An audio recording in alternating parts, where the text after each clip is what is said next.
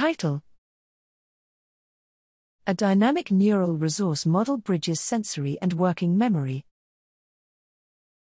Abstract: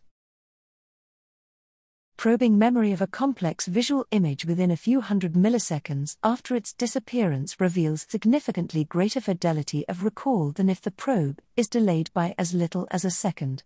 Classically interpreted, the former taps into a detailed but rapidly decaying visual sensory or iconic memory, IM, while the latter relies on capacity-limited but comparatively stable visual working memory, VWM.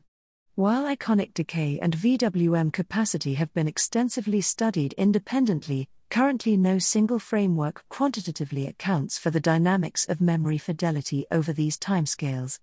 Here we extend a stationary neural population model of VWM with a temporal dimension, incorporating rapid sensory-driven accumulation of activity encoding each visual feature in memory, and a slower accumulation of internal error that causes memorized features to randomly drift over time. Instead of facilitating readout from an independent sensory store, an early cue benefits recall by lifting the effective limit on VWM signal strength imposed when multiple items compete for representation, allowing memory for the cued item to be supplemented with information from the decaying sensory trace. Empirical measurements of human recall dynamics validate these predictions while excluding alternative model architectures.